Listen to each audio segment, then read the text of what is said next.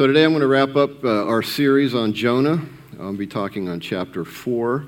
I don't know about you, but I've gotten way more out of this series than I ever expected to. I'm usually a New Testament kind of guy, so digging into the Old Testament's kind of a strange territory for me, but I thought Tim and Ben did great jobs in the first 3 messages, so now I have to try to make something good happen with chapter 4. And unfortunately, I'm naked. I don't have my clicker today, so if I feel a little awkward, it's because I don't have anything in my hand. So we're going to finish up chapter 4. So I'll just recap real quickly for you what the book of Jonah is. And the title today is Prophets or People Too. Well, most of the book of Jonah is actually about him. And we get to see a little bit into his life, and we see he was not exactly a perfect person.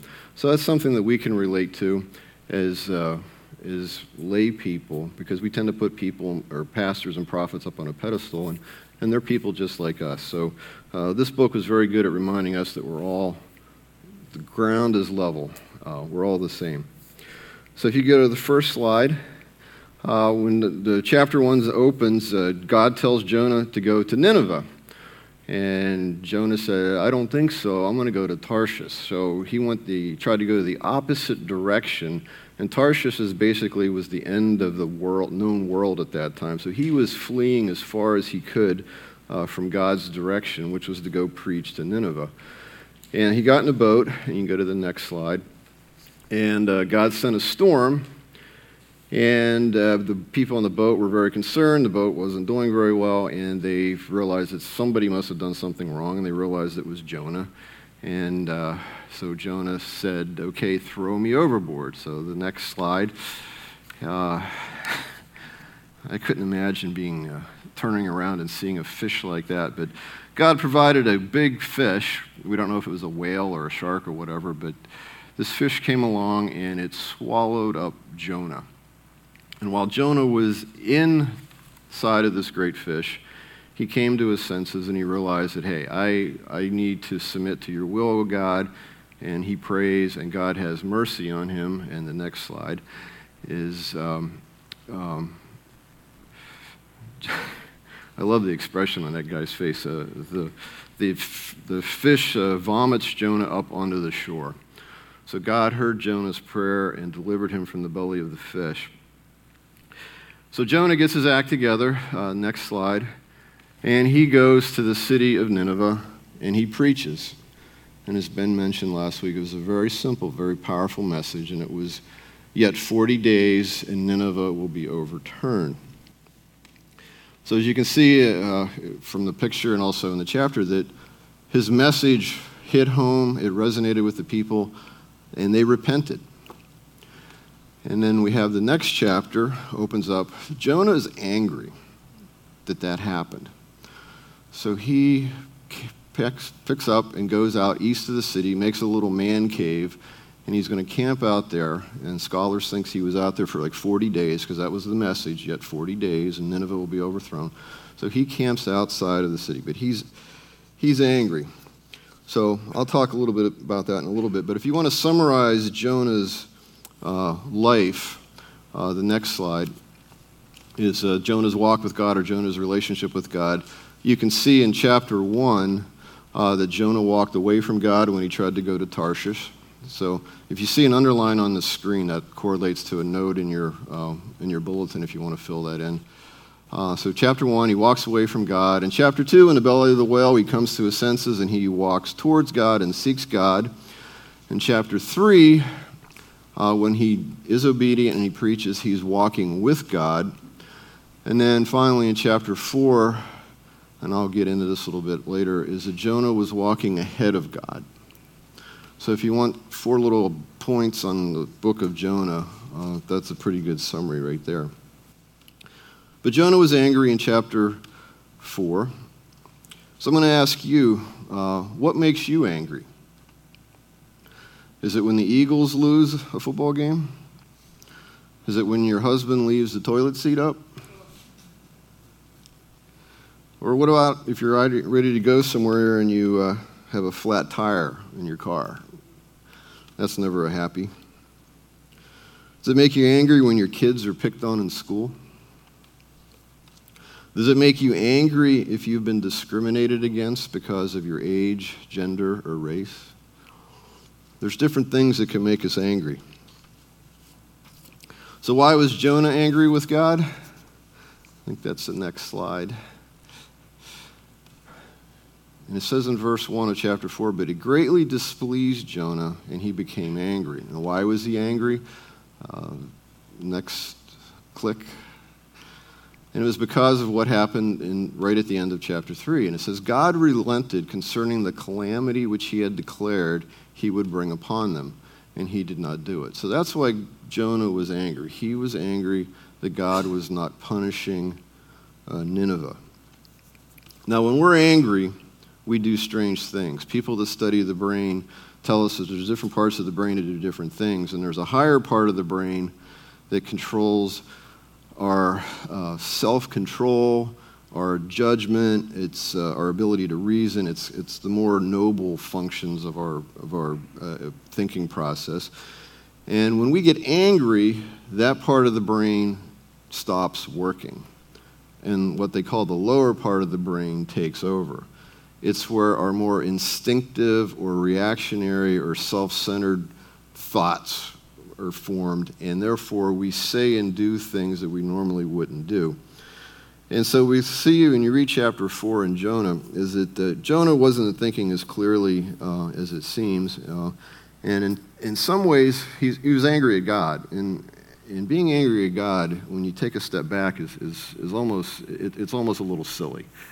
He's so much bigger than we are, and he knows more, and he's wiser, and he provides so many things for us, our life, our food, our daily existence, and obviously he's offered us the gift of salvation.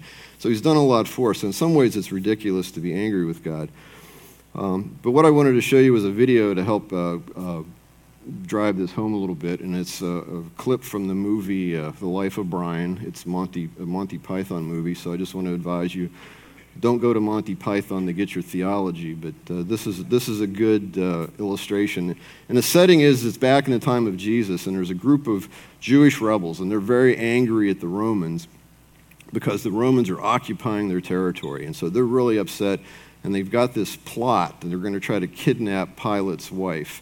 And so I want you to listen to the tail end of this clip when they finally start to think rationally. So go ahead and show the video. Up through into the main audience chamber here, and Pilate's wife's bedroom is here. Having grabbed his wife, we inform Pilate that she's in our custody and forthwith issue our demands. Any questions? What exactly are the demands? We're giving Pilate 2 days to dismantle the entire apparatus of the Roman imperialist state, and if he doesn't agree immediately, we execute her. Cut her head off, cut all her bits off, send them back on the hour, every hour, show them why not to be trifled with. And of course, we point out that they bear full responsibility when we chop her up, and that we shall not submit to blackmail. No blackmail! They bled us white, bastards. They've taken everything we had. And not just from us, from our fathers, and from our fathers' fathers. And from our fathers' fathers' fathers. Yeah. And from our fathers' fathers' fathers' fathers. All right, Stan, don't labour the point. And what have they ever given us in return? The aqueduct? What? The aqueduct. Oh, yeah, they did give us that. That's true, yeah. And the sanitation. Oh, yeah, the sanitation, Reg. Remember what the city used to be like? Yeah, all right, I'll grant you, the aqueduct and sanitation are 2 things the Romans have done. And the roads. Well, yeah, obviously the roads. I mean, the roads go without saying, don't they? But apart from the sanitation, the aqueduct and the roads... Irrigation. Medicine. Education. Yeah, all right, fair enough. And the wine. Yeah, that's something we've really missed, Reg, if the Romans left. Public baths. And it's safe to walk in the streets at night now, Reg. Yeah, they certainly know how to keep order. Let's face it, the only ones who could in a place like this. All right, but apart from the sanitation, the medicine, education, wine, public order, irrigation, roads, a fresh water system and public health, what have the Romans ever done for us? Brought peace. Oh, peace! Shut up!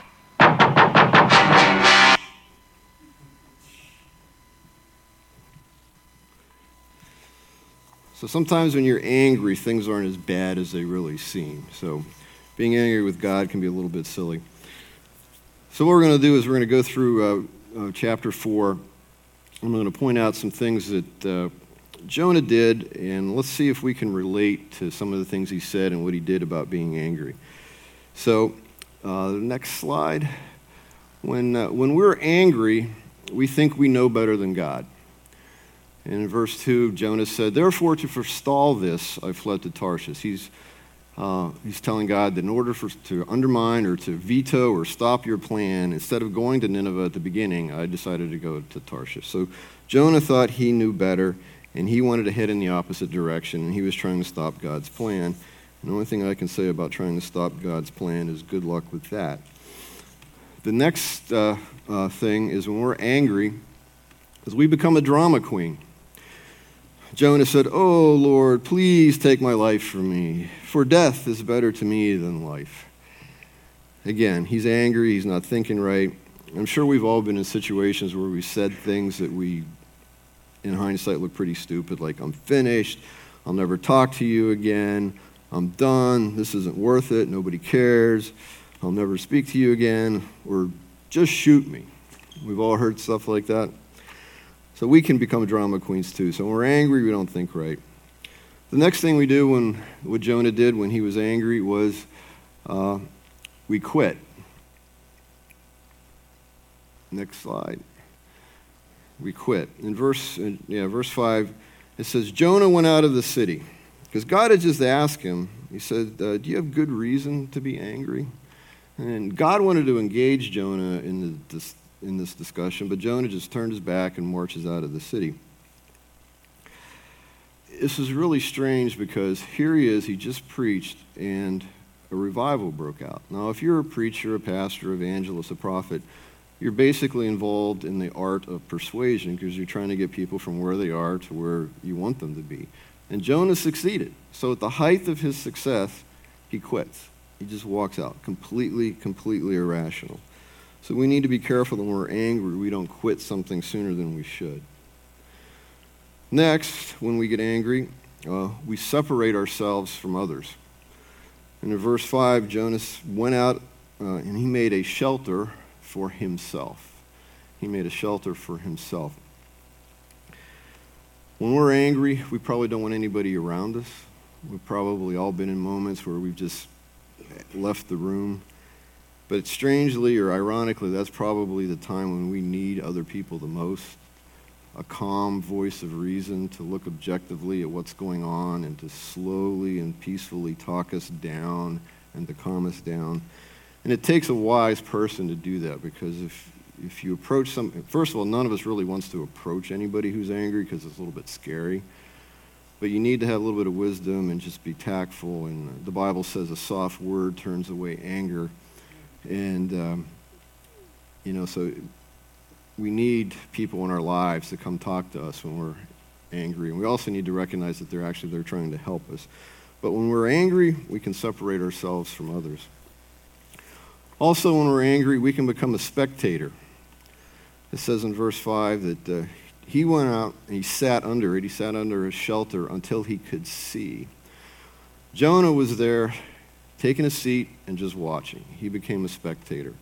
Instead of being a productive participant in God's plan of preaching to the Ninevites to help them to repent, he decided just to sit down. And like I said earlier, his original message was 40 days and Nineveh will be overthrown. They think he sat there for 40 days. So 40 days doing nothing. So we need to be careful that when we get angry, we don't step aside and do nothing. Another thing we do when we're angry is that we judge others. He was sitting out there to see what would happen to the city. Jonah, in his mind, had already determined that judgment should have come upon the city of Nineveh. And he was angry because God didn't do that. See, Jonah was doing what we call, like in my field of work, we call it malicious compliance. He was hanging on to a part of God's message, which was 40 days and Nineveh will be overthrown. He was hanging on to that, and he was ignoring what happened later, where God relented. And we need to be careful that when we're angry, we don't selectively take out passages of Scripture and apply them to support our view or to cast judgment on others. We need to look at the entirety of Scripture when we apply truth to a situation. And Jonah was angry, and he wasn't thinking right, and he already had in his mind made up that the Ninevites should be destroyed. So he was very much in the judgment mode, and that's something that we need to avoid. Another thing that can happen when we are angry is that we hurt ourselves. In verse 6 it says, "So the Lord appointed a plant to deliver him from his discomfort." And the discomfort that he was having was he was out in the heat. And it's interesting that the Jewish word for anger, or being angry, means to be hot. And it's almost like God was saying, okay, you want hot, I'll give you hot. It's like I'll play on words here, because God raised up a scorching east wind, and the sun beat down on Jonah. And it's like God was saying, you want hot, I'll give you hot. And I was looking at this, and Nineveh today, Nineveh is where the present-day city of Mosul is. And if you look on weather.com or someplace like that, during the summertime, the average high temperature is 106 degrees. And just recently, within the last few years, some part of the world over there broke a record for the hottest temperature on Earth. It was 128 degrees. So if you want to be hot, God can make it hotter. So you need to be careful, because a lot of times we can hurt ourselves when we're angry. We can say things and do things that we regret. We can hurt ourselves. We can hurt others. So we need to be very careful. And another point when we're angry is that we can become a hypocrite. God had mercy on Jonah, but Jonah did not want God to have mercy on Nineveh. God showed mercy on Jonah when he brought the great fish to save his life, because otherwise Jonah would have drowned.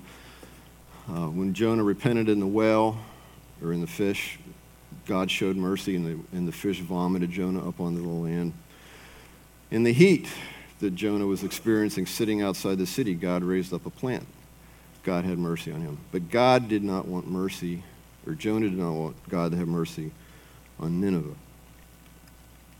So when we're angry, it keeps us from assessing ourselves accurately, and we can open ourselves up to being hypocrites. And finally, the last thing that we see in Jonah is that when we become angry, we can become blind. Jonah wanted the entire city destroyed, along with 120,000 young children and animals. And this is probably the saddest thing about it being angry, is you just don't see things clearly. And he, as much as he wanted the city destroyed, he didn't care about any collateral damage. He wanted everyone dead, including innocent children that did nothing wrong. Jonah was making a sweeping generalization, and he didn't care. So we need to be careful when we're angry that we don't become blind. So the next slide just asks you guys a question is, so are you angry? Do you have any of these symptoms in your life? What are you angry about? And the question is, do you have good reason to be angry? Jonah, his anger was obviously very deep-seated. For him to act so strangely and say such strange things, something was really going on deep down inside of him. And someone said that emotions are the language of the soul. In other words, deep down in our hearts, we have a throne in our heart, and things that we value, we put on the throne. And, we're here in church, and we're all going to say, yeah, Jesus is on the throne of our lives. But our attention weakens, our focus wanes, and different things take over. It's a constant battle. John Calvin said words to the effect that the human heart's an idol factory. We're always trying to put something on our throne, something to value, something that gets our attention, something that we adore, something that we put our focus on. But whenever that something is challenged or threatened or poked, it evokes an emotional reaction from us. So here, the last fill-in, I think, on your bulletin is if we get angry, it's because something deep inside of us was touched. And the illustration I point out to you is, how many pet owners do we have in here? I mean, just one, two, nobody. Boy, you guys are tough.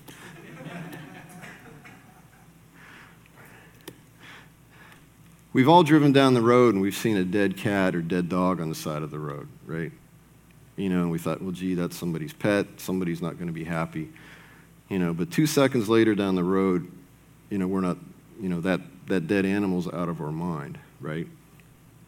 But if that was your pet cat or your dog or your pet iguana or whatever you have laying dead on the side of the road, your reaction would be completely different, right? Because that pet has a special place in your heart, right? I mean, you would be grieving for the rest of the day and probably days. I mean, we all, if we love our pets.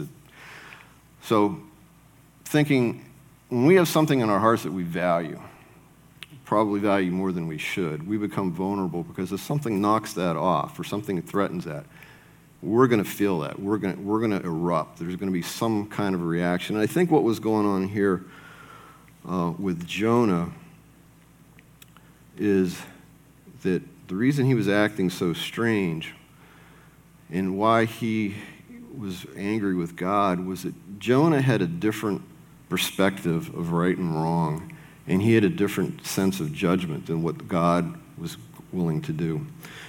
And what I'd like to do is just give you a little bit of background and try to back this up a little bit. And it's interesting, we don't have a whole lot of information about Jonah. I mean, we have the 4 chapters here in the book that bears his name. Jesus mentioned him in passing, but there's one other place in the Bible that mentions his name, and that's the next slide.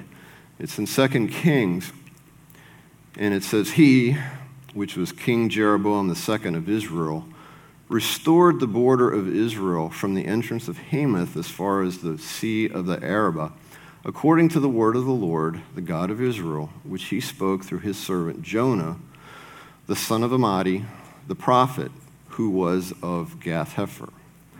Now, if you ever read 2 Kings, a lot of it is this king ruled from this time to this time, and he did this, and then he died. Then the next king, he ruled for so many years, and he did, you know, and it's real easy just to pass right over this. But here, there's something very interesting I want to point out to you. If you can go to the next slide, you probably can't see that very well. I'm standing in the road, but before Jonah and before King Jeroboam II, the kingdom of Israel was this orange spot right here. That was all that was left of the kingdom. They were invaded from the north. And you see up there where the Dan is up there, the kingdom of Israel went the whole way up to there. They were invaded and it came down.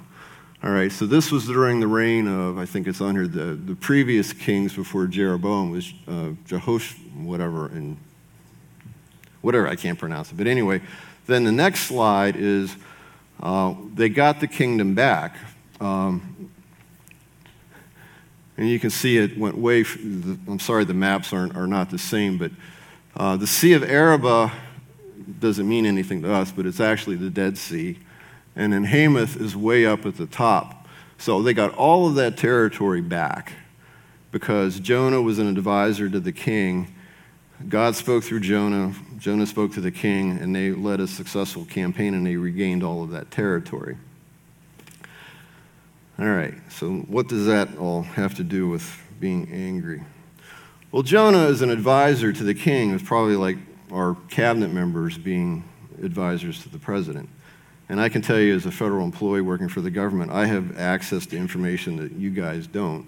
And being in a high position like that, you get a whole lot more information. And probably what was happening was Jonah was hearing reports of what life was like in the territory that they got back. Now, anytime there's a war and there's territory that's conquered, there's always going to be raping, pillaging, and plundering that takes place. The Assyrians took this to a whole new level. They were barbaric beyond belief, did things unspeakable. They would cut off people's hands and feet. They would gouge out eyes. They would skin people alive. And they had this insidious means of torture is they would put a stake in the ground. They would get a victim and set them on the stake, and the stake would go up their rectum so far into their body.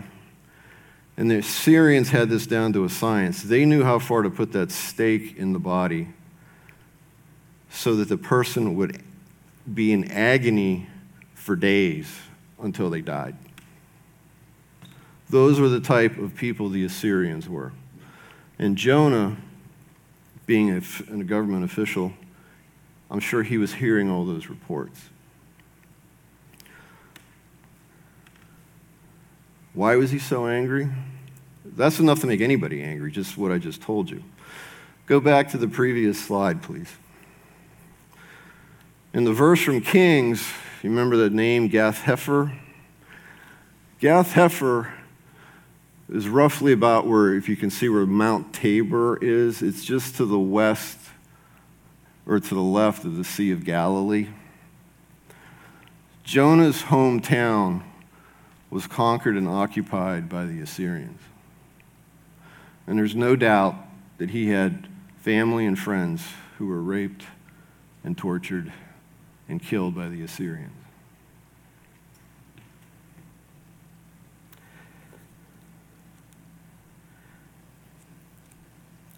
Basically, what Jonah, the reason why he was so angry, is he was dealing with some very thorny questions. Why does God allow evil in the world? And if you're all powerful and all knowing, why don't you do something about it? That was what was going on in Jonah. It wasn't just he was having a bad day when he marched out, tried to go to Tarshish. There was something deep going on. And I think if we're all honest, we've all had those moments in our lives. And if you haven't, I guarantee you will have those moments in your lives. Jonah wanted Nineveh destroyed. He had his reasons. We need to step back. Jonah needed to step back and say, look, God is God, and we're not. Isaiah tells us that God's ways are higher than our ways. God's timing isn't our timing, but God's timing is always perfect. God decided not to punish Nineveh during Jonah's ministry, but instead, 150 years later, God used another prophet named Nahum that preached against the city of Nineveh. And shortly after his preaching, the Assyrian Empire fell, and they were conquered by the Babylonians. So Assyria did get their justice, they did get their judgment, but it was in God's time, not Jonah's time. So instead of rejoicing that he could have had a part, that Jonah could have had a part in God's plan of preaching a message of hope and repentance to the Ninevites, instead Jonah was resistant, and he was resentful, and he basically made himself miserable because he was holding on too long and too tightly to his own sense of what was right and wrong. You see, Jonah knew who God really was. And if you go to the couple slides further, please. To Jonah 4. At the beginning of 4:2, Jonah knows who God is. He says, "You are a gracious and compassionate God, slow to anger and abundant in loving kindness, and one who relents concerning calamity." We all like to hear that verse or verses like that when we're applying it to ourselves. But I think all of us admit that when it comes to our enemies, we probably don't want that verse to apply to them. But that's our thinking, that's not God's thinking. And we can be grateful that God is not like us.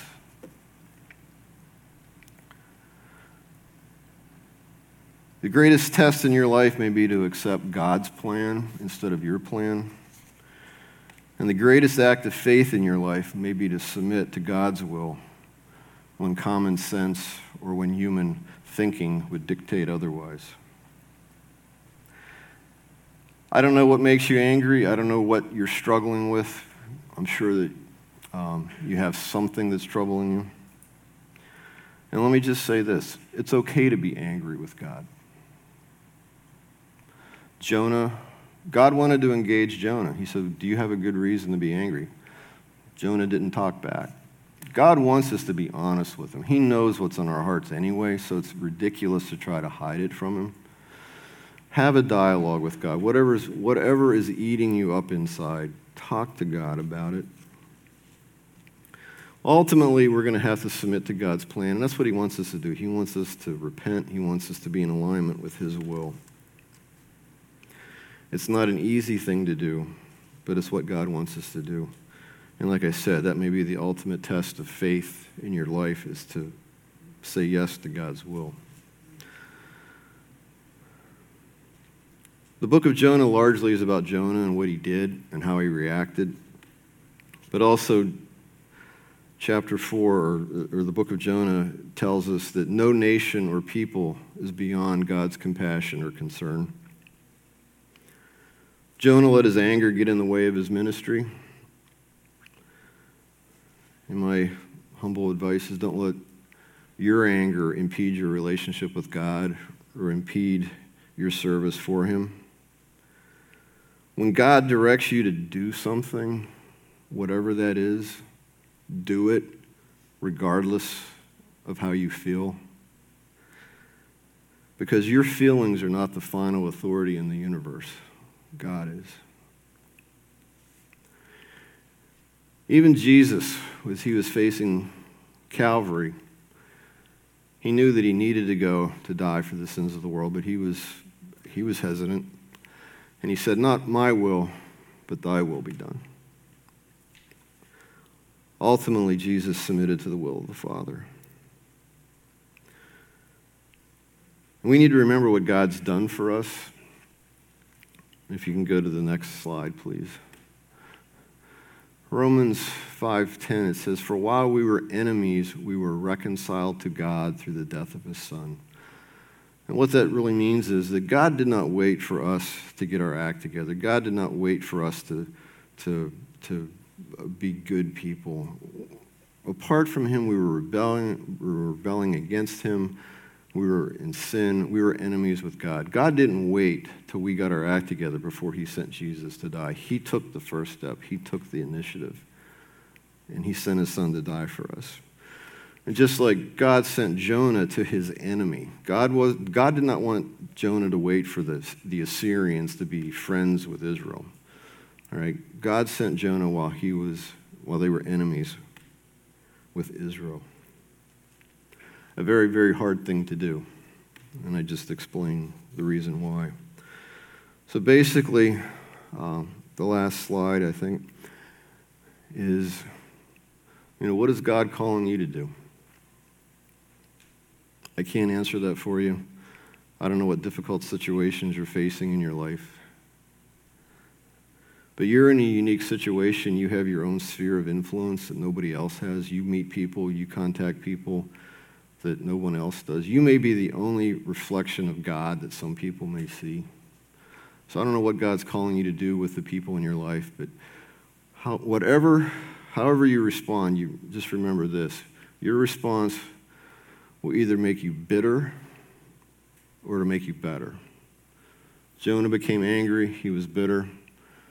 Jesus followed God's will, and that's what we should be doing, following God's will to be conformed to the image of Jesus. So that wraps up Jonah for us. I hope this is meaningful for you, but it's not an easy chapter to end on, but God does care about each and every one of us. He knows our pain. He's there for us. So if any of you want to pray after the service, you have a tough situation, let's close in prayer. Dear Heavenly Father, we come before you